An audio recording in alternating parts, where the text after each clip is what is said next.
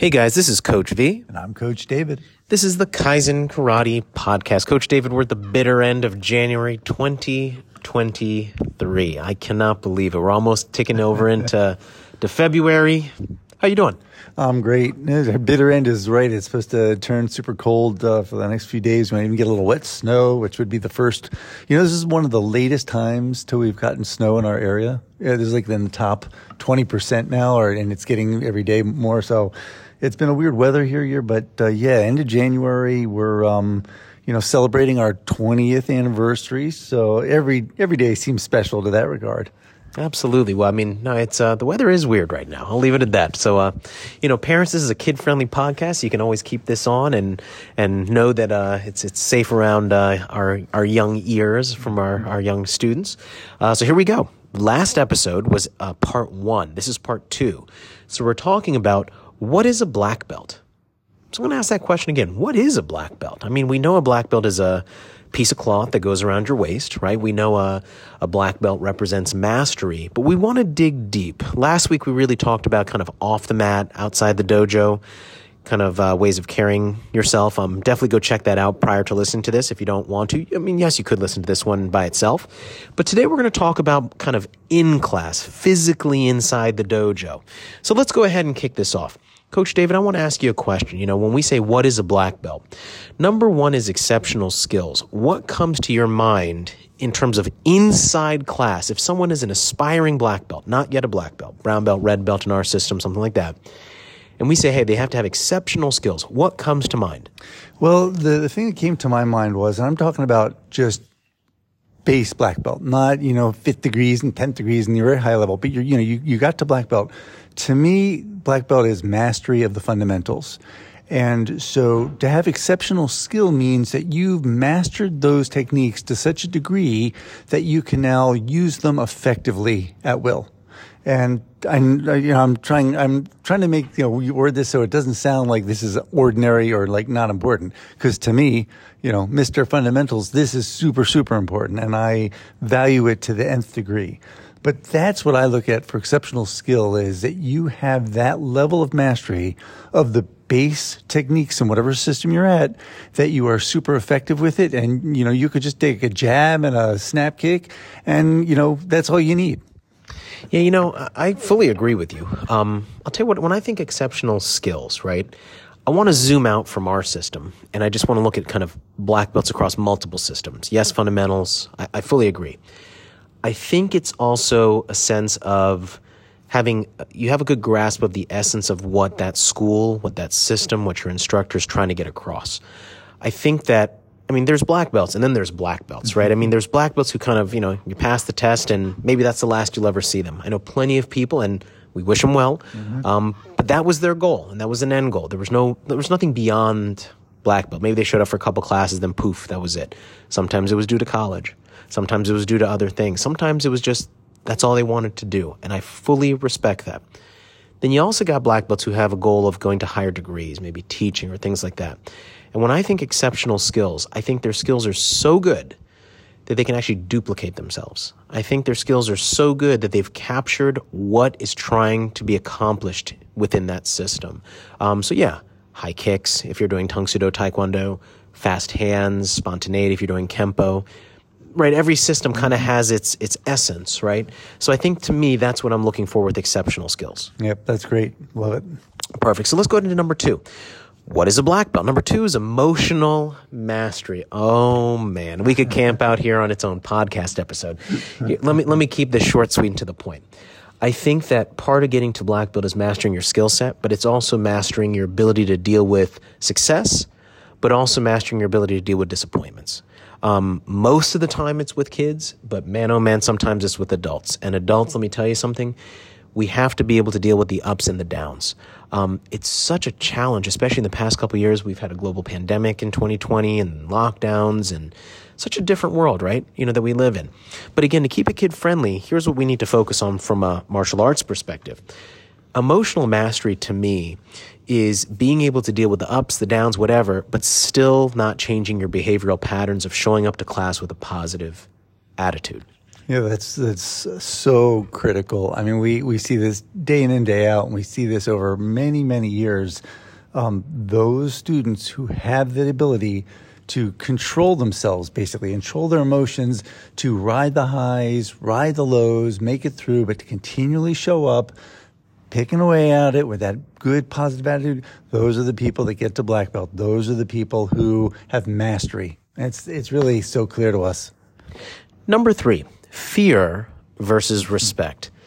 Wow, I can think of a couple people who come to mind from my pre-Kaizen days when I was kind of hot and heavy into sparring and tournaments and all those things. And, there were some people in class, Coach David, who they were feared. They were feared. They weren't liked. They really weren't respected, but they were feared because of what they could do and what they did. Sometimes they did not fight nicely. I'll leave it at that. And, that's not a way to do things. I can think of the people who were respected, and they were just amazing. One person who I'll actually use their name, if he's listening, hey, please reach out to me. I haven't heard from you in 20, 30 years, and I know you've moved. I think he moved to Oregon. I think that's where he moved to. But he was well ahead of me years-wise in the system that we were in. His name was Mickey. And I still remember part of the way you measure success of a black belt exam was the quality of the material, the quality of the paper that was written. But a huge part of it was, yes, the turnout who came to see you, but really what was you couldn't fake this part, was how many black belts came to support you on the day of the exam. I want to say there was like 3 or 4 tables set up. I mean, there was black belts from one end of the room to the other, and he was respected. He was respected because he never hurt anybody. He was respected because he was always the person to help. If there was a beginner student there who needed to be taught, he didn't go, you got to teach a beginner today. He did it with joy, and everybody respected him. He reminds me of you. He reminds me of Mark. He reminds me of Susan. Tom, right? There's so many of our people in our system who remind me of that. But fear versus respect, Coach David, our topic today is what is a black belt? A black belt's respected, and that's earned. It's not given. That's really great. I hope Mickey reaches back out to us because that would be super cool. Yeah. But I'm just going to put a little plug in here. Go to the Kaizen Karate website, go under the blog, and go look for an article that was written 5-6 years ago about this very topic. And I think it's a very important one. And I'm hoping that everyone out there wants to be the person who's respected and not feared. Now, if you want to instill fear, maybe there's a good place for you in a lot of dojos. It's probably not in ours, but we think that it's super important to be respectful. Like you need to have that essence about you that people want to emulate. Those are the people we want as black belts who are going to model everything we try to teach. And we do a lot of teaching that's not kicking and punching and blocking, right? We do a lot of that in our classes, especially the kids' classes. And I'm hopeful that one thing that they see is that modeling of that respect, of the wanting to do the right thing, be the person that people want to be, modeling. And that's, to me, very important. That's huge. I want to dig a little bit deeper on the respect, but before we do, I hope everyone caught what Coach David just said. We have a website that has a really huge like a database of articles in there. It's in our blog section. Well, everyone's like, yes, that's what a blog is, right? Well, to me, I'm pre-internet. So it's got a bunch of blogs, and Coach David wrote some phenomenal articles. If you're really interested in deepening your knowledge, I highly encourage you to go to KaizenKarateUSA.com, click on blog on the footer, and it's a treasure trove of information. So check that out. So Coach David, we're digging a little bit deeper on number 3, fear versus respect. We're talking about respect and what does it take to be a black belt? Like, what is a black belt? So let's talk a little bit more about respect. Respect, I'll talk about from an instructor standpoint. Respect to me is staying coachable. Respect to me is, regardless of how high your rank is, to still be coachable to the system, to still be coachable to take advice. You don't want to suffer from what I suffered from. When I was 16, Coach David, I suffered from a disease. It was called big headitis. And I'm not talking about the size of my head. I'm talking about I got my black belt and poof, my head swole up. I thought I was somebody. And about 6 months later, maybe a year later, I kind of came back down to earth and I started listening again. But don't suffer from big headitis, black belts, right? You want to make sure you're coachable.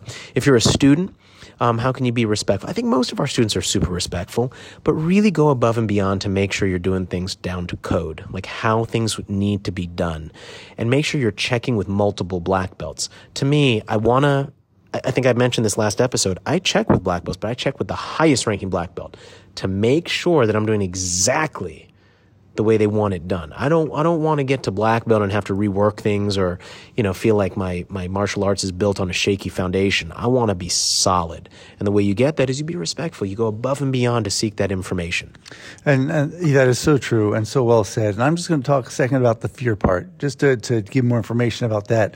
If students are coming to anybody, and particularly a senior instructor or a high-level black belt, and saying, Coach, I don't want to fight this person because they hit too hard and they're not listening if I say to back down. That's fear. That's not teaching a lesson. That's fear. We need to make sure as black belts that people are learning and to be in an environment where you can learn. And if you're hitting too hard, if you're, threatening people or doing anything that would not be helpful, to me, that is kind of anti-black belt mentality, and that's anti-black belt behavior, and I don't consider that black belt. I'll say this in a gentle way, but a clear way, and I would say it to my kids. I would say it to anybody, so I think it's kid-friendly to say this is, if you get to that point philosophically that you don't really agree with things in the school or you want to do things differently, that's the time to kind of go a different path. That's the time to look for something new. It's not the time to derail things. It's not the time to undermine. It's not the time to do that. There was a Black Belt magazine article. I think it was years ago, maybe 10, 15 years ago. It was a great article if you can go find it. It was called The Mystery of the Disappearing Godan. Godan is 5th degree black belt. And I'll give you the idea behind it. The idea was when people get to 5th degree or mentally or, they kind of reach to these higher ranks, they tend to disappear. And it's because almost always philosophically they start to create their own ideas and philosophies of how to do things that differ from how the school is run. And it was a very interesting article. I always remembered that. And I made a conscious effort. It wasn't like I didn't have to think about this. I was like, well, I'm going to make sure when I get there that I stay in alignment. This was a no-brainer for me. I was just like, no, I'm just going to stay in alignment. I'm not going to derail myself. So again, if that's you, it might be time to kind of to do a little bit of thinking. Mm-hmm. Anyway, let's go to number 4. So we're talking about what is a black belt. This is our final point. Coach David, there's three different points sub-points I want to bring up. So what does it take to be a black belt? Number 1, proactive. 2, anticipate. 3, take initiative. I think they're all related. Can you give us when we say to just be proactive, to anticipate, to take initiative, and we're talking about within the dojo, within a class time, if you're running an evening class and you're a black belt who's maybe not leading the class, you're part of the class, or maybe you are leading the class, what can you do to be proactive? What can you do to anticipate? What can you do to take initiative? Well, oftentimes if you're in a class that's not meant for black belts, like, you're just in regular class, you can be extremely helpful to the main instructor, looking around, see who might need help, see what's going on in the dojo. Is it safe? Is there something you can do to make the lesson better? Maybe you can help, by taking somebody off to the side and kind of giving them a little bit of one-on-one. There's a lot of things that can actually be done outside of the main instructional point of that lesson that would be super helpful. That's the sort of proactive thing that a black belt does. 100%. I'll tell you one thing that comes to taking initiative, anticipating. I mean, what you said was so well said. When I'm thinking about being physically in class, if it's a mats-based class, you get there a little bit early to set up the mats. You get there, stay a bit late to take down the mats. If there's no mats, if you're not doing any takedowns, let's say, and you're just doing, striking base, that kind of stuff. I think it's making sure the floor is clean. Sweeping the floor, right? Things like that. I think I've told the story before, but I used to think sweeping was a bad thing or cleaning was a bad thing. It's cleanliness is godliness, right? This is not a religious podcast, but you want to make sure that you're keeping the space clean. You're taking pride in what you're doing. I think whether you're the lead on the class or you're a black belt or an aspiring black belt, doing things to make sure that class is good for the whole, doing things to make sure that class is good for the group, not just thinking about you, that's a huge sign that you're a black belt and that you're getting close, because your cup is so full that now you're making room for others, and now you're making room to help other people. So, and that is so well said and perfect. I'm going to tie this in to the latest, greatest belt promotion chart we just came out with today. We updated it. A lot of good points. I'm sure we'll talk about it more. But the thing that I'm going to highlight is perfect to this is that right above our red belt with a black stripe, which is the belt right before black belt, it says exhibit leadership. And exactly the kinds of things that we just talked about is the kinds of things that makes you ready for black belt. This is the step that makes you ready to make that transition. Exhibiting those kind of skills, those proactive, looking to help, what can you do? That is the kind of leadership that you're looking for as a black belt, and it ties in perfectly. Well, Coach David, it's not often we do a two-parter. And I would encourage you, if you've listened this deep into the episode and you haven't listened to episode 1, please go ahead and listen to episode 1. Also, if you haven't done so yet, please share the podcast. That goes a long way to getting the word out. Probably more importantly, please give it a 5-star review. Leave an honest assessment of what you think about the podcast. A 5-star review really helps to get the word out. Coach Dave and I, we do this because we love doing it. We do it because we view ourselves as ambassadors of the art. We want to see martial arts spread for all the right reasons. And we also want to make sure that we're doing our best to help those out there who maybe don't have access to some information. Obviously, most do.